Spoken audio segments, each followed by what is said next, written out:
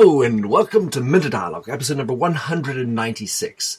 Today is Sunday, the 22nd of May, 2016, and this interview is with Margaret Molloy, CMO and Head of Business Development at Siegel & Gale, a premier global strategic branding firm based in New York and part of the Omnicom Group. Margaret is a regular on the lists of the most influential and most savvy marketing pros, including the top 5 most influential CMOs on social media, as voted on Forbes. In this conversation with Margaret, we discuss how to execute strong branding, the right mix between communications and brand experience, and if you had to make a choice between employee engagement or customer centricity, which one would you choose? And most importantly, a thread that runs throughout how to bring simplicity and clarity to your brand and organization.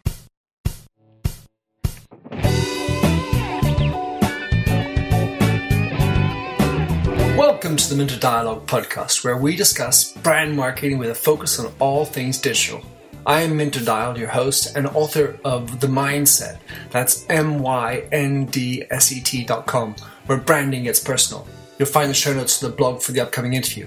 Let's cut to the quick. Enjoy the show. Welcome to the Minter Dialogue. So today I am on Skype into Manhattan with Margaret Molloy. So tell us, Margaret, what you do and what's your mindset?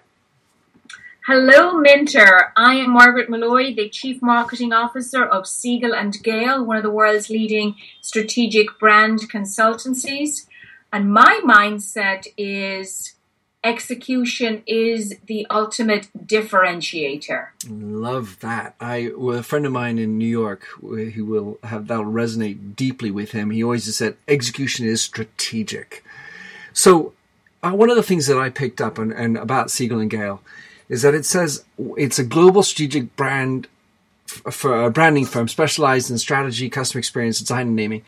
We are the simplicity company. And of course, that resonates hugely with us, with so many of us grappling with so many things to deal with. But tell us, how do you go about making a brand simple, especially when you're a big corporation with a legacy, history, and a large infrastructure? So first, I think it's important to define simplicity. For us at Siegel & Gale, we define simplicity is an experience at the intersection of clarity and surprise. So by clarity, we mean transparency, distilling a message to its essence, or designing a logo or identity that is striking in its experience. The surprise element comes from reimagining experiences in useful and distinctive ways. And the challenge for what you characterize as legacy or big companies is to essentially reboot their processes, their systems, and their mindsets to embrace simplicity. In my mind, the first and arguably the most important step is to start with defining a clear purpose. That's the starting point. What does your business stand for? What's its role in society? And how does it go to market? And by providing a clear purpose, you essentially have the foundation for creating a clear and simple and indeed surprising brand experience. Cool. So when we're talking about purpose here, we are generally looking at a higher plane, a higher mission. That's correct. It's really the intersection of what role does your company play in society and what is its commercial mandate. So if you take those two dimensions, you come up with that purpose. So it's not merely a mission or non-profit type orientation. It's what do you uniquely do and why should the world and your constituents in particular care? The question I often ask of clients who are thinking through this issue is, if your company disappeared today, how would the world be different tomorrow? That really helps people think through at a very visceral level, what is their purpose? I love that. When you're listening to you, and I really appreciate the notion of purpose as a driving force and something that creates singularity. you look at some of the brands that have, let's say, singularly simple slogans, and then other ones that are, much more convoluted, and you can just feel that the bureaucracy is weighing in on the words as you go down the phrase. But if you think about like the Just Do It's of the world, how, those are very simple, and yet, I mean, they could be ascribed, anything can be ascribed to them. How do you anchor a simple message and make it valid and travel through the organization and out to the consumer? So the art of coming up with purpose, particularly one that is succinct, just like the one you've described, is a very specific art form and science. So coming up, first thing is articulating a purpose that is achievable by the company, yet aspirational, that is authentic to who they are and how they comport themselves in society and perform in business. So the first part of the equation is getting that statement right. The second part, on some level, comes back to my mindset, although I didn't expect us to go there. It's about executing on the purpose, or in more traditional marketing parlance, delivering on that promise. And ultimately, for a brand, that means that every point of contact your constituents, be they customers, employees, investors, have with your brand has to live up to that promise. Right.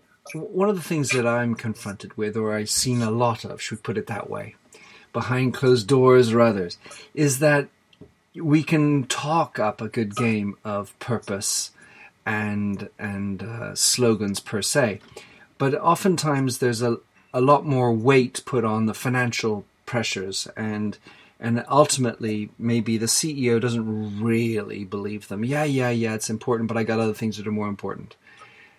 How do you come across that? Not in your clients, of course, but how do you combat that? I think it comes down to having clarity about what is purpose. And as I mentioned earlier, it's not limited to impact on society. There is the commercial component to that. Mm-hmm. So it begins with really defining a purpose that's anchored in the unique strengths of the company, the moral imperative, if you will, and the commercial uniqueness that they bring. And if you get it right, then it isn't a question of one being antagonistic with the other, but rather that they are mutually reinforcing. Ultimately, this comes down to really understanding your market. If you understand your consumers, buyers, etc., then and your ability to service them, you will articulate a purpose that is both aspirational and mission-driven and addresses moral imperative, but it also conforms to your financial requirements. I think the other issue, and it's important we don't conflate them, that you're suggesting is the notion that so much of the financial markets is very short-term in its horizon. This whole notion of short-termism, particularly for publicly traded companies, is an issue that goes way beyond brand. It transcends communications into innovation, and so it is one of the greatest barriers, particularly in the United States, in my view, to corporate development.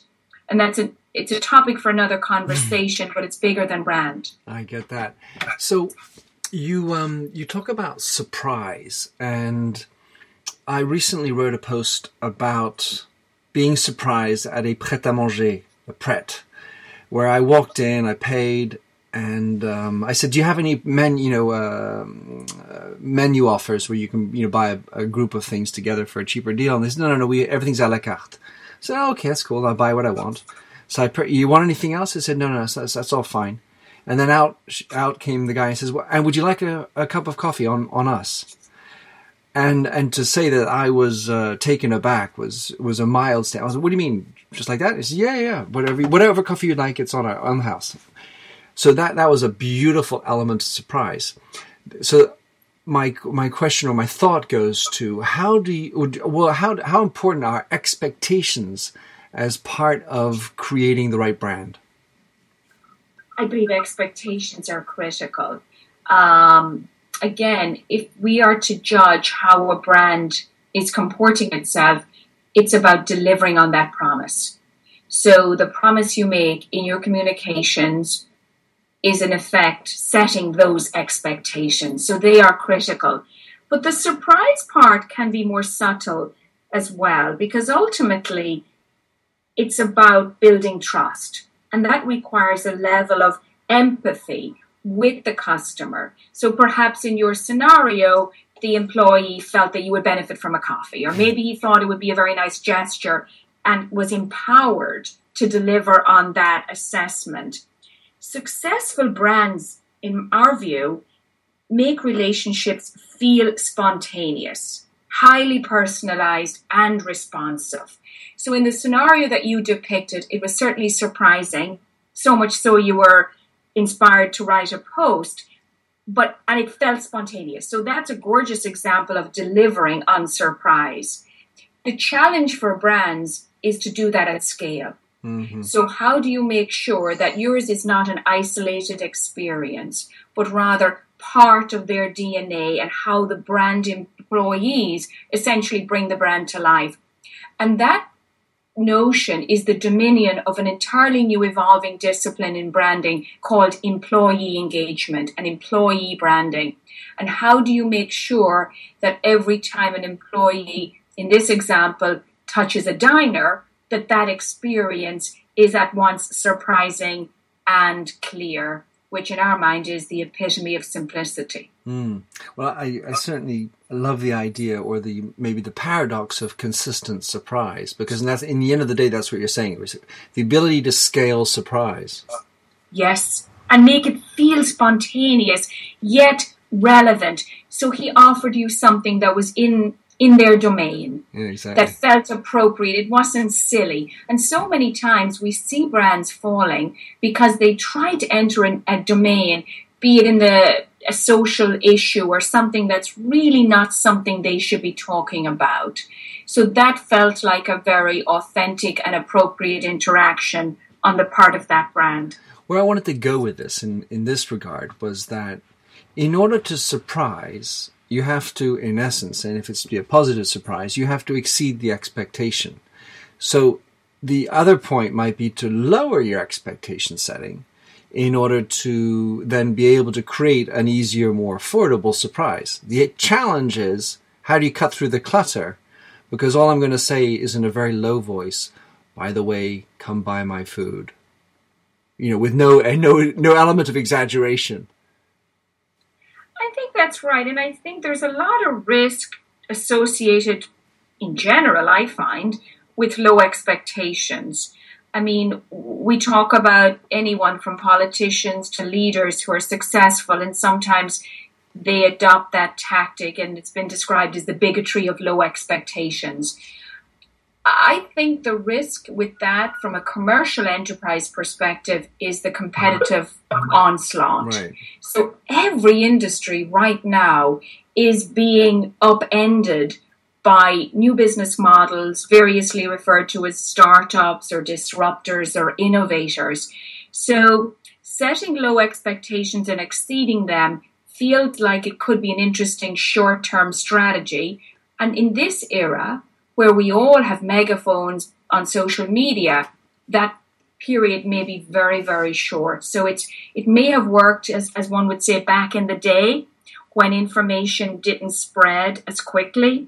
Today, I think it's on the contrary. It's about anticipating people's needs before they even know they have them, such that the surprise is on solving an unanticipated need, as distinct from setting a low bar and exceeding that bar. Which is what happened for me. I mean, the first point. So you mentioned before, Margaret, employee engagement and how that's a real conduit for driving a strong brand experience and surprise. I've batted around this thought numerous times, and I still haven't really landed on my feet on it. So I was wondering, maybe you clear me up. If I forced you, Margaret, to go one way or the other, which would you go? Employee engagement, customer centricity? I would go employee engagement unequivocally, because I think engaged employees can anticipate customers' needs and deliver on them. So you can be customer-centric in all your strategy documents and in all your communications, but if the employees aren't engaged, that's just rhetoric. Whereas if you have engaged employees and maybe you make a few faux pas in terms of the strategy, smart, engaged employees can pivot and deliver experience and exhibit good judgment on brand. So to me, that's actually a really easy question. Good to hear.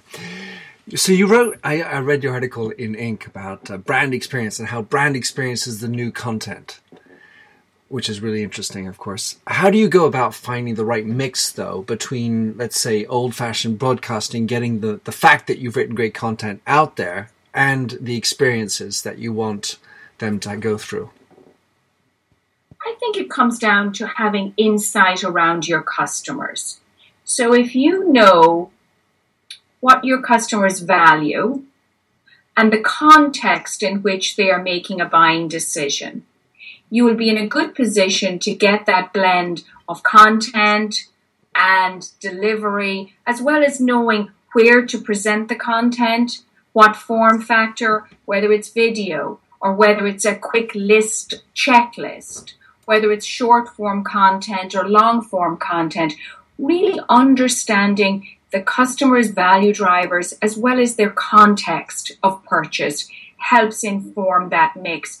It's not particularly different from trying to decide whether to invest in the retail store or the e-commerce platform. It's really understanding what's the state of mind of your buyer and how to be useful to them. We talked a moment ago about simplicity and the notion of clarity and surprise. One dimension of that that's often unexplored is utility. Having content that is useful, that anticipates and helps answer questions customers have or move them along in their decision-making process, that's incredibly powerful. And people sometimes, brands, make it really difficult for their customers to actually consummate a transaction. So being useful is an important question to ask of yourself as a brand. Is the content we're providing useful? And then maybe throw in a little bit of, is it entertaining? Because there's a part of our psyche that responds to being entertained. Of course, the caveat in all of this is it depends on the category and the nature of the purchase. Sure. Well, I love this idea of utility, and but I think of it in a couple of ways. For example, if you have a product that needs to be, you need a user guide. This is maybe what some people think is utility.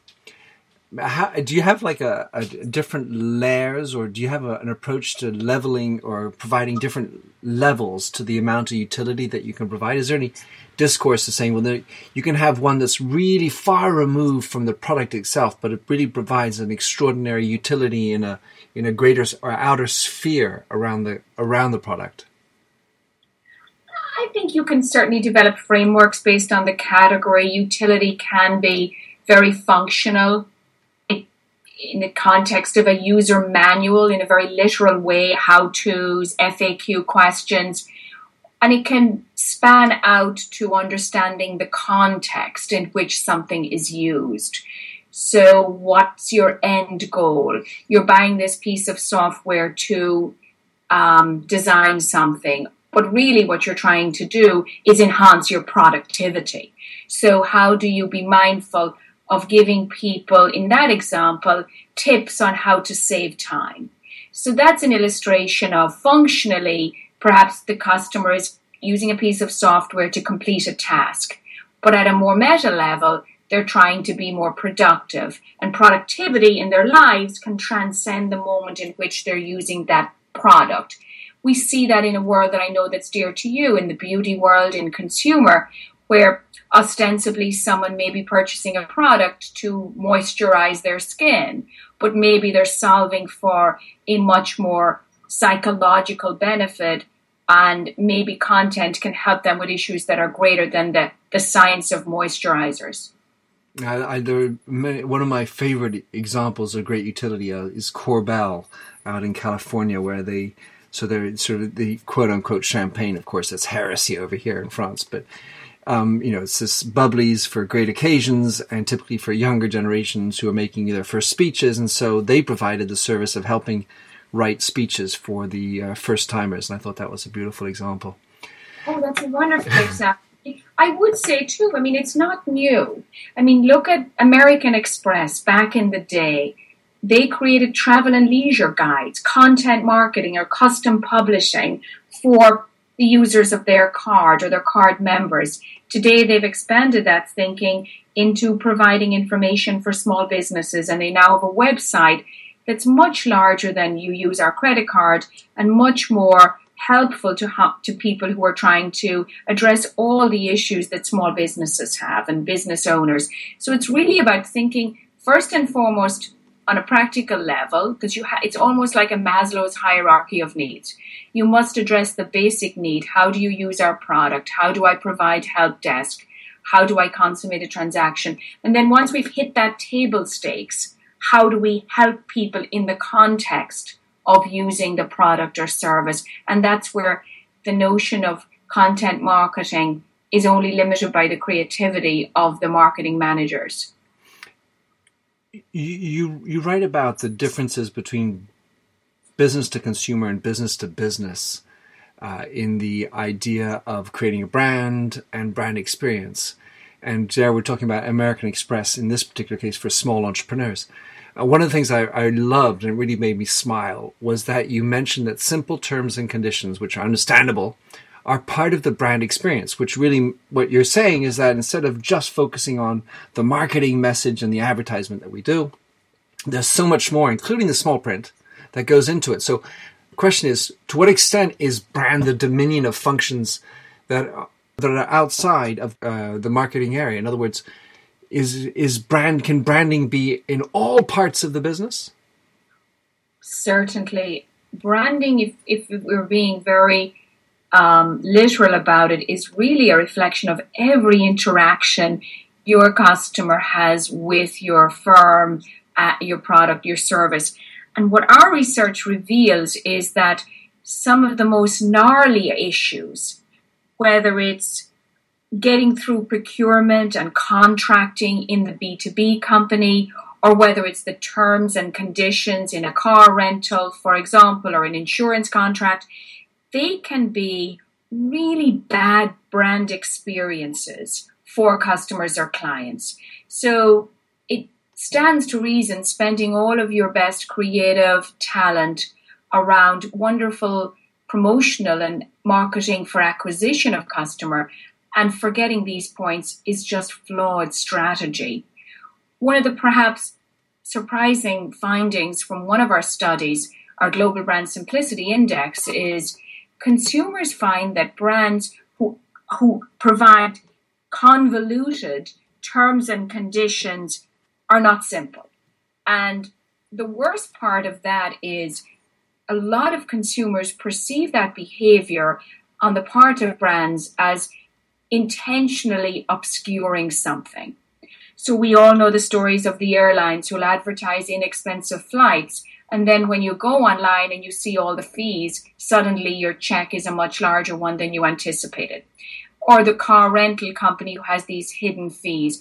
Consumers are smart, and they see that they will impute bad value on your brand as a result of that sort of behavior. So these are some of the low-hanging fruit that brands can improve and offer a better brand experience that should certainly be within the dominion of marketing. Well, what I can say is that from my experience, I got a little bit of echo back there. From my experience is that it's hardly the glitzy part of a marketing job to go and look at the small print. They much prefer to look at the model and how she's got the perfect makeup on and, go do the photo shoot. But reading the small print that the legal people are supposed to do is hardly where they like to put their nose. That's valid. And I think there's a missed opportunity in the sense that if you truly believe in the model around the customer journey, you will articulate every stage the customer has in their interactions with your brand. And there are opportunities to enhance that overall experience beyond what might be traditionally deemed the creative part, but what presents an opportunity to be really creative. And we believe that comes back to being simple and transparent. And I would submit to you that the brands who embrace simplicity at every touch point will earn loyalty from their customers, which of course is the holy grail. Conversely, if you don't do that, you're perceived to be trying to be misleading, and that will customers will notice. Increasingly, they will tell others, and you'll pay the price. Well, then there's the shame value as an employee. Yeah, who doesn't want to work for a company that is transparent? I mean, we live in a culture where transparency is valued. So it's a really interesting opportunity, I think, for brands to provide that clarity at every stage, not limiting it to the advertising, or what I call the customer acquisition phase. Yeah. All right, so now I want to talk a little bit about your role, Margaret, because you're the CMO at Siegel & Gale. And the CMO, let's call it a position that has sort of come out of this new resurgence of need for branding and how marketing has become more complicated, although it's probably been around for a lot longer in general. How do you define the role of the CMO, and how do you see it playing out, especially when it comes to being in large organizations that are trying to lead this rather convoluted world of multimedia, long customer journey and all that? For me, it comes down to understanding the core of marketing. So at its core, marketing is about influence and persuasion. There are many channels, there are many ways to achieve that goal, but that's at the heart of what a marketer's role is. So therefore, the role of the CMO is to rally an organization to influence its constituents to achieve the company or the brand's desired outcomes. So that's the backdrop against which I think CMOs live their lives. And great CMOs know that that function is performed differently based on the type of organization. The emphasis is different. In some organizations, the emphasis is on investor relations component. In other organizations, it's understanding the customer journey and the customer experience. In others, again, it's that proximity between marketing and sales. But ultimately, anchoring it all in, it's about influence and persuasion and being that voice of the customer. So, and the customer's advocate. So you can't influence a customer without understanding at a very visceral level that behavior. So being the customer's advocate, being the voice of the customer, and that's not different whether you're a B2B company or a B2C. In your experience and your observations, whenever you want to use from, it seems like a tall order for some profiles in the position of CMO to be able to put their nose into the legal documents to make sure the terms and conditions are okay, to make sure that the events were done well, that the all the different components of the interface with the customer are done well in retail. So it can be a difficult thing to be an influencer in each of these areas without being someone saying, well, why are you putting your nose into my area? I understand your concern, and I believe it's legitimate and depends ultimately on the culture of the company. But I believe that's the job. That's the assignment. Not everyone and not every organization shares such a broad interpretation of the role as I may do this afternoon. But I think without someone being the custodian of the customer voice, looking out for that opportunity to influence and persuade customers, investors, employees, the company is missing an opportunity. It is a senior role. There is a lot to be done, and it's a very exciting opportunity to be able to take that very strategic look for a company. I believe only the most enlightened companies have CMOs who have that broad portfolio, but ultimately it is the right strategy. I should say too that when I'm speaking about the role, I speak about it in a role description, but what's also important is how the individual delivers on that role and their style. And one of the elements that I think will help any CMO in doing that is think of themselves not merely as the chief marketing officer, but as a chief simplicity officer. And obviously that's my perspective, but you introduced in the beginning, there are so many channels, there's so much dimension to delivering on marketing. The job of the marketer is to take all of these inputs as CMO, translate them, isolate what is relevant to each of the other players in their organization to help drive the right initiatives and the right prioritization. Well, from having listened to you now for nearly half an hour, Margaret, I can definitely feel the way you speak with great clarity and simplicity. So that's very, you do well. You say and you do well. One of the other things which I noticed about you, Margaret, which is you're out there on social media. Of course, you're a CMO at a communications organization. But for people who are in marketing, in business in general, how important would you put it on a scale of 1 to 10 to be actually active on social media themselves? I would say it's a 10. Vitally important. And a couple of reasons for that. Embracing social media is key to building and maintaining your network. And as a CMO, you need to look outside your own four walls to see what your peers are doing in other industries, learn from them, which will help you innovate in your own organization. Second reason is social media is a contact sport, Minter. It's very much a contact sport. You cannot delegate that to someone to do on your behalf. Now, certainly that does not mean the CMO becomes the community manager, but you must personally experience these platforms in order to have the empathy to understand at a very meaningful level what's happening on the platforms. And the third reason I would submit that CMOs must be on social media is listening.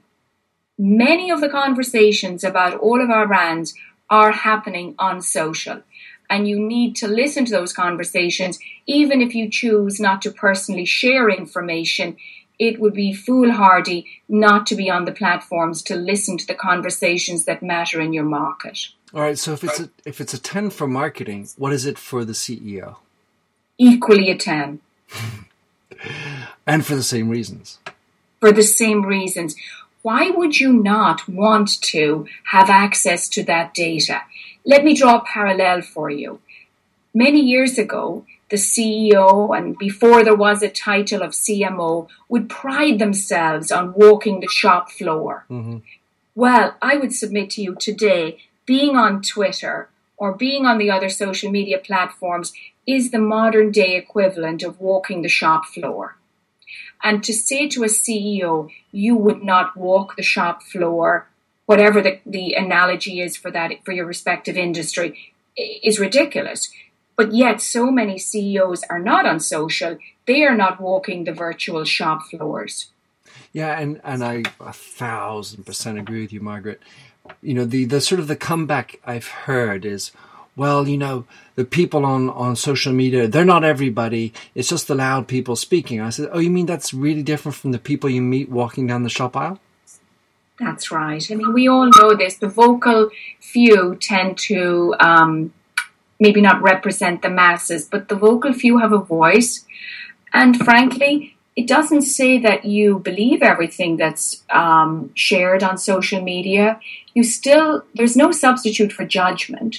You still have to take the inputs, process them, and do what's appropriate for your organization. But to not listen to the data and to, frankly, not be part of the conversation is a missed opportunity. And there's also an element of language. That's to say, okay, it's different than having a fireside chat or maybe walking down in a store in real life shaking hands. And yet it's vital. So the question is, go in there and learn to understand the semantics, the way things are, what that emoticon means, what these types of languages are meaning, because that's what your customer is speaking in. I believe you're right. And I think one of the myths that may limit CEOs and CMOs from entering this arena is the notion that it's a personal vanity. Folks who are on social media are just looking for an outlet. I don't believe that to be the case for many, although it may be for some. So that's the first thing, eroding that personal vanity. And the second thing is, if you don't personally go on these platforms, in my view, when you talk about them, you come across as a tourist, a foreigner, if you will, because it's alien to you. Whereas if you're on the platforms, you understand the strengths and limitations of each social platform and the channel in social as a vehicle in general, you can be more native. And that's at the heart of my earlier comments around influence and persuasion. It's being relatable, it's being native, and it ultimately is another vector that improves your judgment as a leader. I love that. That's a tweetable expression, Margaret. I'll go back in and grab that one and put it out there. So, Margaret, thanks for coming on the show.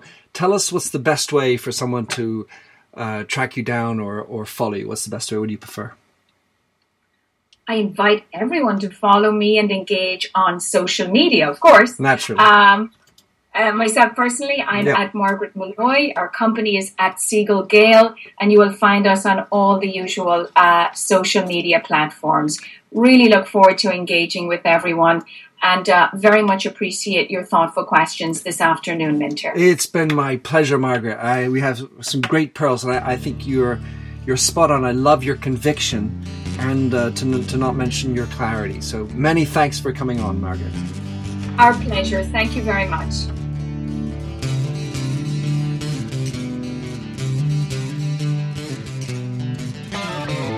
Thanks for having listened to this recording of the Minter Dialogue Show. You'll find the show notes on themindset.com. That's mindset with a Y, where you can also sign up for my weekly newsletter at /subscribe. If you like the show, please do rate it in iTunes. That really makes my day. Happy trails, and enjoy Josh Sachs's Painted Fingers. Oh, fill me with all your colors, any different way to rid me of the gray, and heal me with all your imperfections that you mention in your lack of self-security.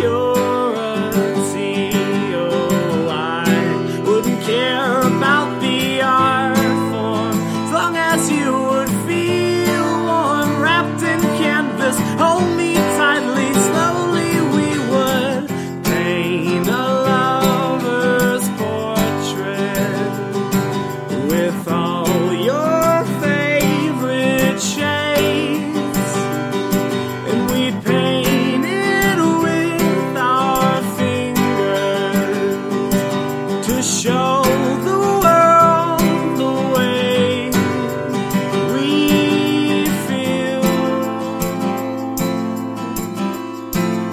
Oh, the way we feel. Oh, so messy. The ridges in our palms make colors blend and look ugly in the end, but they're pretty in their own disgusting values. We'd hang our portraits in the hallways, make our house guest cringe. Oh, I wouldn't care about the art form as long as you would feel warm, seeing all your colors on the canvas as we paint a lover's portrait with all your favorite shades, and we paint it with our fingers to show the world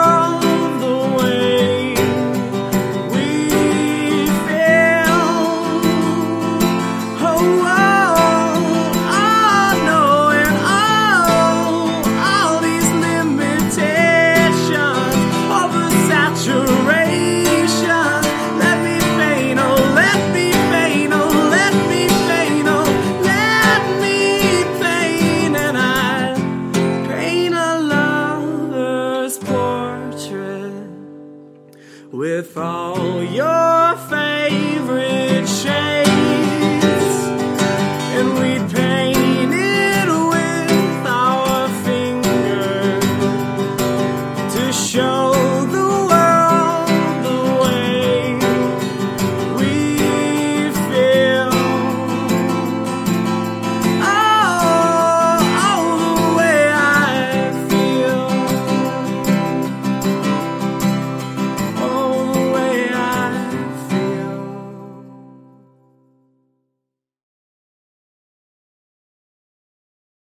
Hi, my name is Sarah, and I want to tell you about my podcast called Can I Offer You Some Feedback? I'm a business consultant and executive coach with over 20 years experience in change management, leadership development, and naturally providing feedback to high performers. My podcast is for those of you who have a complicated relationship with feedback, whether giving, receiving, avoiding, or seeking. Feedback is essential for our development. In each episode, you'll hear from real people across industries with their ideas, perspectives, and best practices on feedback.